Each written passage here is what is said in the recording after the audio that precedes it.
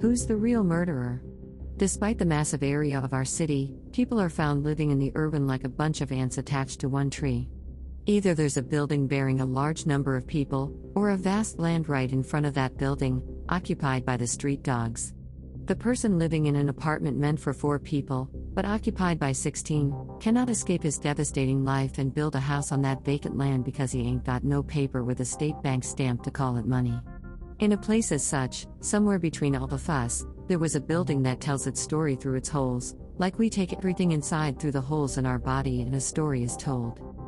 On the walls of the building you can spot dried out bloodstains, broken parts of vehicles, torn clothes, tobacco ash, empty beer bottles, marks the human leave on its doorway. Sometimes you hear humans too, like men shouting, women laughing, men laughing, sometimes children running, playing, but sometimes sitting in a corner, just near the hole of the building that could take you inside into the world of filthy experiences. Sitting in that corner, a child, scared, crying, but scared to cry louder, sits alone while people look at him/her with ignorant disgust. Only the residents of the tall building and the sky it touches know what goes on inside, just like the guy who lived on the 13th floor. A small 1-bedroom flat with no window or balcony, only a room that ends before starting, minimal furniture, and tube light. The guy lived. Now you can imagine that he didn't live alone. But that night he was alone. Every Wednesday night he would be all by himself in the room because all his roommates went out to get girls. Some even brought them to the flat and the girls would leave the building before dawn, as if the god only sees in light. He sat in the broken chair placed in the middle of his room. The only view was through the exit door of that flat.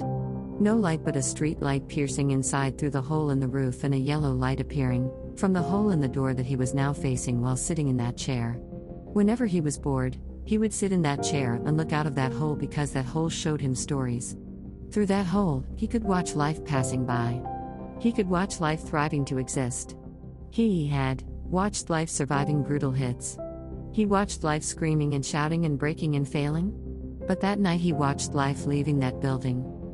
He sat in that chair while staring at the hole, watching right through it into the corridor, that looked so pale as if it was sick of all the terrible experiences it had been hiding in its walls for years.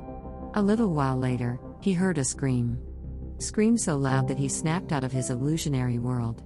Well, while looking through that hole his imaginations had taken him to another world, to his dream house with a beautiful seaside view where all the worries were taken away by the waves in the water, but that scream brought him back. Brought him back into the building, sitting in that broken chair, staring out of the hole into the pale corridor. 2 men were shouting, another day, another fight, he thought to himself. They were shouting at each other, one of them sounded weak, while the other man was speaking at the top of his lungs. There was no other voice. Nobody came close to them. It became a daily ritual now. A few moments later, he could see them right through that hole. One guy holding a gun while the other held his hands together. He was asking for mercy. The guy with the gun, not so strong physically but he had the gun, maybe the power? While the guy begging for mercy was tall and strong. If he had hit his head hard enough the guy with the gun could get his head wounded badly by hitting the wall, maybe he could knock him out with a little force. But he was screaming, "Please, I will pay you, my children. My children haven't eaten for days and I do not have enough savings to pay you. I'm still in search for work. Please, don't make me do your filthy business to become a part of your sinful acts. I cannot kill one more soul. It haunts me, I'm scared. I can do anything but kill." He was not ready to listen to him. So, he told him, "Either you kill or I kill you." The guy begged for mercy and said he wouldn't say a word to anyone about their interaction. Just between that fuss, there was a gunshot. He dropped dead. His hands now over his chest, right in front of the eyes of the guy sitting in the chair, just in front of the door. He could see them through the hole but he didn't move an inch. He didn't move an inch at all, he kept staring out of the hole with cold eyes. He saw them fighting, he heard them screaming.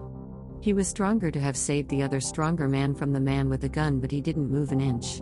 He let him die. He let his body drag from that corridor leaving his bloodstains behind on the walls, on the door, through the hole. The body was dumped into the bushes for the stray dogs to feast on. But he stood up.